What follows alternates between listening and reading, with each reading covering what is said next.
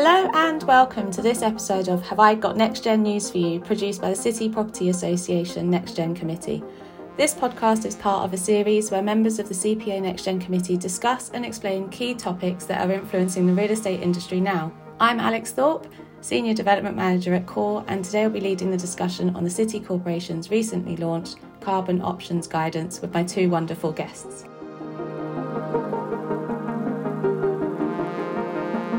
If I can ask you both to introduce yourselves, that'd be great.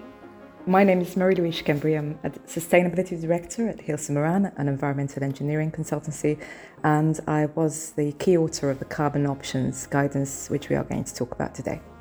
Hello everyone, I'm Carina Pohnke. I'm a Sustainability Officer at the City of London Corporation. I work in the Planning and Development Division, and I'm involved in development management, giving advice to applicants on how to make their buildings more sustainable, specifically for the city context. And I also work on policies and other planning documents around sustainability. One of them we're going to talk about today. Perfect, thank you. So as expected, there is a lot to discuss on this topic, so I suggest we just get stuck in.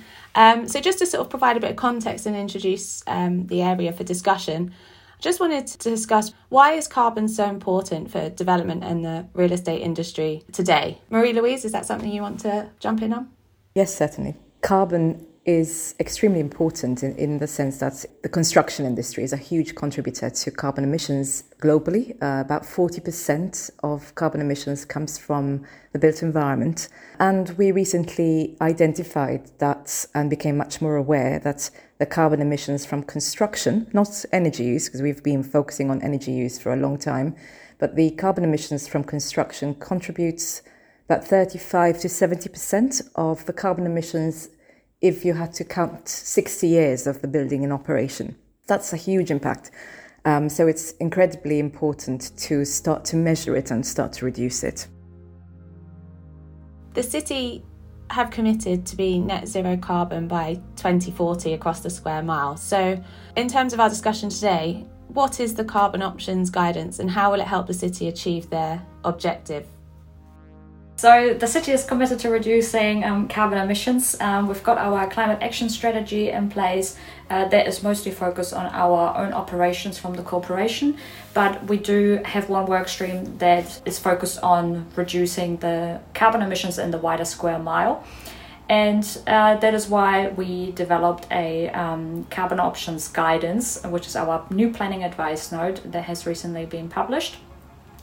And it's essentially a document that requires developers to look at different options of retaining existing buildings that are already on the development site at an early stage in the pre-application process. It's a standardized methodology that shows applicants how to present this information on the options, the different carbon impacts of each development option, the assumptions underlying this for the calculations, and also the different limitations and opportunities of each option. And that's a really critical step, which helps us to identify which option is the best one to go forward for a particular site, because it's not always the lowest carbon option. There are a lot of other factors going into it, a lot of other sustainability criteria, but also other planning related aspects going into this. And it helps us to essentially identify what the best option is for a particular site. It's something that has, of course, gotten more and more attention over the last few years. We've got our members asking us about addressing carbon emissions in the square mile, and also local communities are more concerned about this and want us to highlight how we're reducing carbon emissions in the city. And this is a really great tool to show how this has been considered in different applications going forward when members need to scrutinize these applications or when members of the public want to look at these applications. So why is it important to look at the options early in the process of a development or a redevelopment? I'd say historically, and it still happens, first of all, there's a very quick changeover cycle in property and buildings in the square mile because it's a very successful economy and it's working in what it's trying to do. And developers would historically straight away jump to demolition and rebuild without being conscious of the carbon emissions. Now, more recently, planning has required carbon emissions to be measured, but what this COG is trying to do is make developers consider the different options. So if you didn't demolish, have you considered just refurbishing the building? Does the building have good enough bones to keep the structure in place and only change parts of the building? And before this, there wasn't quite anything requiring the industry to explore the various options of what one can do with the existing building stock. So carbon was being emitted more frequently at very high rates. And this, even at consultation stage, there is a lot more consideration now in the industry. So the policy, the PAN, has made people more aware of opportunities to retain, of the carbon savings, opportunities to retain existing structures and refurbish, retrofit existing buildings. And there's a debate in the industry now about what constraints do we need to overcome to enable us to use existing stock rather than demolish, throw everything into the recycled cycle landfill, although not much of it goes there anymore, and to make the best of what we have and reinvent it. And there are advantages to that on an environmental level, there most definitely. How has the carbon options guidance changed the planning application process? I know, Marie-Louise, you have some thoughts on that. So in the context of what's changed in the way planning applications need to happen. So before a planning application takes place, there's a process, and the methodology is very clearly set out in the planning advisory guidance, in that it lays out exactly what information is required for the various options, including demolition, but it now needs to include options to retain and refurbishment and variants of. And the information required there is clear. So there's a request for the developer and the developer team to identify the pros and cons of one option against another. Obviously, there's information requiring whole life cycle carbon as a rate and as a total figure, the increase in floor area that each option would provide. Then there's information required around energy use and the type of fuel. It's a list that's quite clear and set out in what is being called a dashboard, which needs to be completed and presented to the planning authority for discussion at what is known in the industry as at a pre-application stage. So it's also really important that developers do this really early on in the process. So this happens at pre-application stage. And essentially it causes a shift in thinking from the developer side. It used to be the default thinking to redevelop, and now we're asking them to consider these different options early on, which can then inform the application scheme going forward. Benefits of doing that so early on and having conversations with planning officers as well means that we can give feedback as to how you would sustainably develop in the city-specific context and give that advice to developers as well, so we can have a more useful discussion around this and identify viable potential options for the development side. So this conversation happens with an open mind, and we can develop a range of options that would work for that particular site, which is then being assessed. This is a shift from what happened previously. So beforehand, developers might have considered options, but this information wasn't presented in any way in the application scheme. So the members of the public weren't able to look at this information, and it wasn't clear that the developers did this work and actually considered options. And now with this methodology, this information is available to everyone to be looked at. So all the thinking that went into the application scheme is publicly accessible when the scheme is submitted. The GLA guidance on whole life cycle carbon assessments also requires developers to demonstrate that they have considered different options at an early stage, but there's no clear guidance around how to do this. And one of the aims was to develop this guidance to streamline this process further, to help give clarity to developers to know how to present this information, but also make it easier for planning officers and for members to look at this information clearly. Marie-Louise, would you be able to provide some details to how Hilson Moran were involved with the City Corporation in order to produce this guidance? Yes, absolutely. About a year ago, we were approached on the back of a submission we had made for a developer in London, where there was an open discussion about transparency and honesty in planning applications where it comes to carbon reporting. What came out of that is City asked us to help them in establishing a more transparent methodology to enable them to be able to see and compare projects like for like. So it just needed to be transparent, it needed to be consistent and enable them to have all the information they require to make an informed decision about planning application and at the same time, of course, achieve the city's own carbon commitments. So we went through a process of drafting a planning advisory note, and there was a lot of toing and froing with the city at the time until it was in a place that could be published for consultation. The consultation took place towards the end of the summer of last year, and the response was incredible, actually. There was quite a lot of feedback. There were a few consultation sessions that were in person with various stakeholders in the city and in the industry.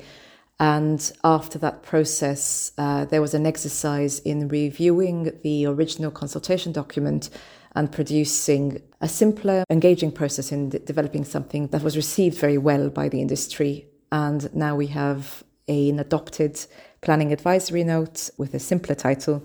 And it's been used already by a number of applications. We've seen a good take-up of it based on the consultation draft and even before that point. So there are a few things that we would need to go through together because every project is different. But it's already proving beneficial. There is now an industry conversation about the challenges of retrofit, and it's an open discussion. The key thing is that we're talking about it, and we are talking about what those challenges are. There is a practical element. So what the carbon options guidance does is it tries to simplify the process because it is asking for a lot more information that would have typically been prepared before a planning application, but it's also simplifying it so that the reporting isn't overburdened with thousands of words and pages. It's getting to the point about what's key, the key information is, and it is easy to check by others because there is something to check it against, given that the planning advisory note is out there and gives a clear methodology of what needs to be done. So the method is the important thing here, and the information should enable a like-for-like comparison across options and across projects. So there's mention in the guidance note of a third-party review. Carina, would you be able to explain why that was inputted into the guidance? Yes, we introduced third-party review essentially to introduce rigour and scrutiny into the process. It ensures that the optioneering forms a robust basis for the development of the application scheme. And it's a process where the options are checked in terms of their design, their calculations, and whether they've been evaluated realistically and consistently. The third-party review ensures that members and planning officers that scrutinize the application can be assured that the choice of the options and the calculations are robust and relevant to the City of London area, and also helps members of the public looking at this application to know that this has been checked and validated. So we've mentioned some of the challenges. It'd be quite useful to understand the bigger picture, I suppose, and the impact that you expect this carbon options guidance to have in the city.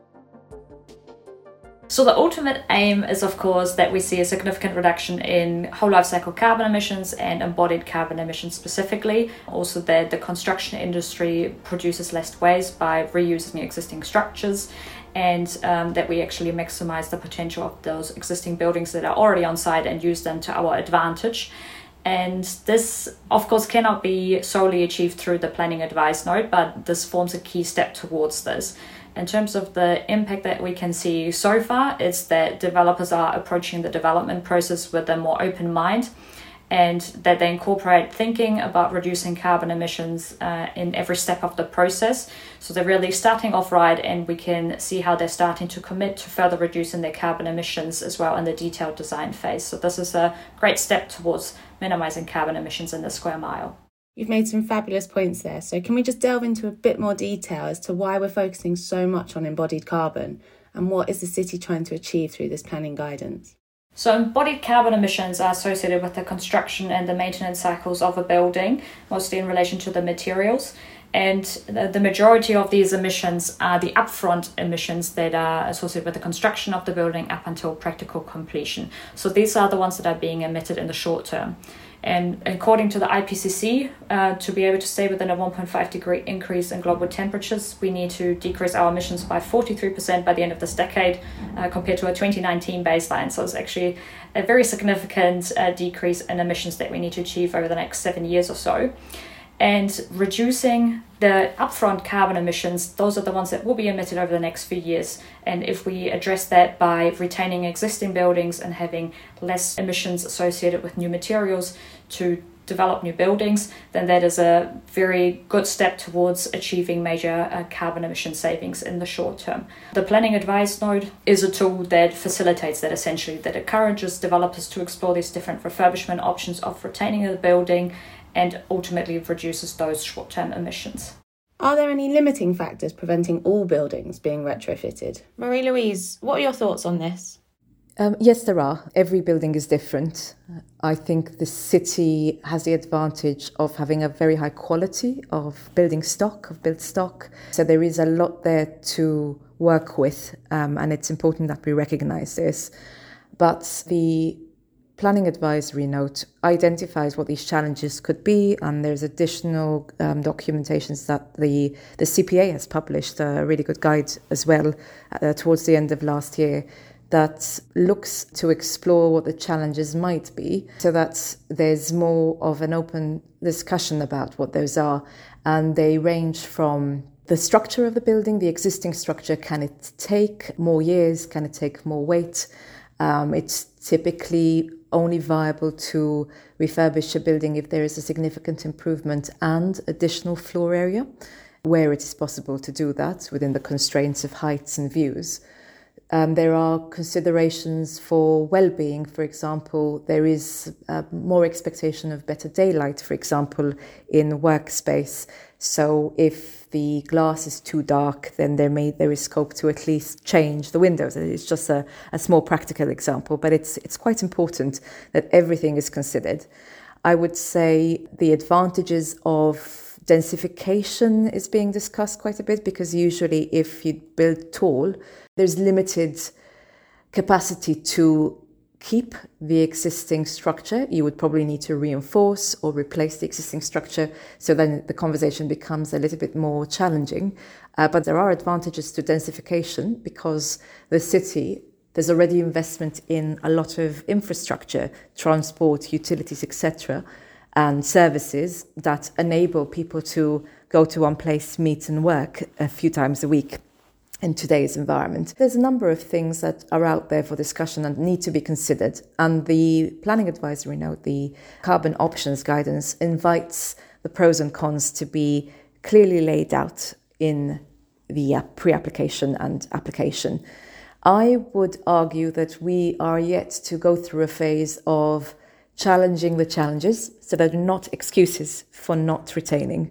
And I think we're not quite there yet, but it's probably the next phase of conversation.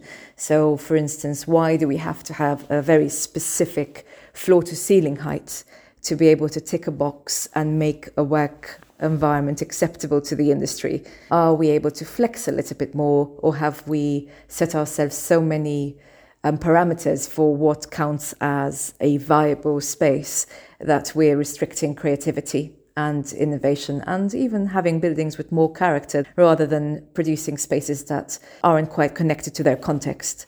So there's a lot that we still need to go through, but we're talking about it, and there's a lot going on out there to keep a conversation going. Just to add to this as well, as Marie-Louise mentioned, some buildings are easier to refurbish than others, and with the ones where it's not as obvious or they don't have the most ideal bones in the vision of the developer and the architect, that's where we really need the more creative thinking. And that's where the optioneering actually comes in really useful, because we can discuss different options at an early stage. We can also give the developers some advice on what we might have seen in previous schemes. So for instance, floor to ceiling height restrictions. In some cases, you might be able to open this up and have double height areas and parts of the floor plan.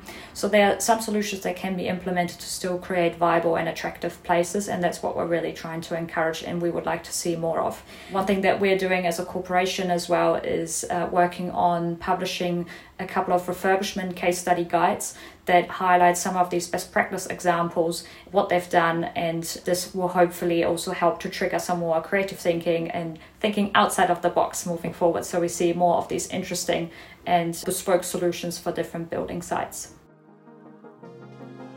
So watch this space for more information. And I think that leads us on nicely to our final question. And this is one that we like to ask all our guests who join us at the CPA NextGen podcast. So, in your opinion, which 3 words best describe what London will look like in 2050?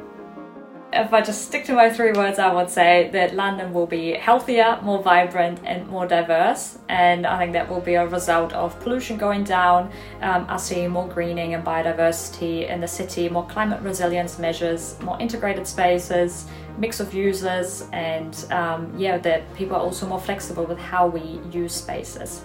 My 3 words to answer that question is I think the city will be greener. There'll be a lot more presence of greenery in the city. There is probably going to be a lot more public realm and space that can be used on the ground plane rather than, a series of reception entrances and that sort of thing. So there's a transformation that's starting to happen, more pedestrianisation, more consideration of how it feels at the ground level, and more inclusive. We are a lot more conscious of how space affects people in different ways, and I'm really excited about the beginnings of a conversation about neurodiversity and how design can help with that, and the public realm plays a very important role in enabling accessibility. That's not just physical but also mental. I think that's all we have time for today. A massive thank you to Carina and Marie-Louise for joining us and explaining the carbon options guidance in a bit more detail. Thanks for having us, Alex. It was lovely being here. Same here. Thank you very much. That was fun. Thanks, Alex. I'd also like to thank the City Property Association, supported by Gardiner Theobald, and our producer, Elizabeth Hodson, for helping us make this podcast happen. Finally, a thank you to everyone for listening. If you want to find out more about the CPA NextGen, please visit our website, citypropertyassociation.com/next-gen, or visit us on social media. We'd love to hear from you. And lastly, a big thanks from me, Alex Thorpe. See you soon.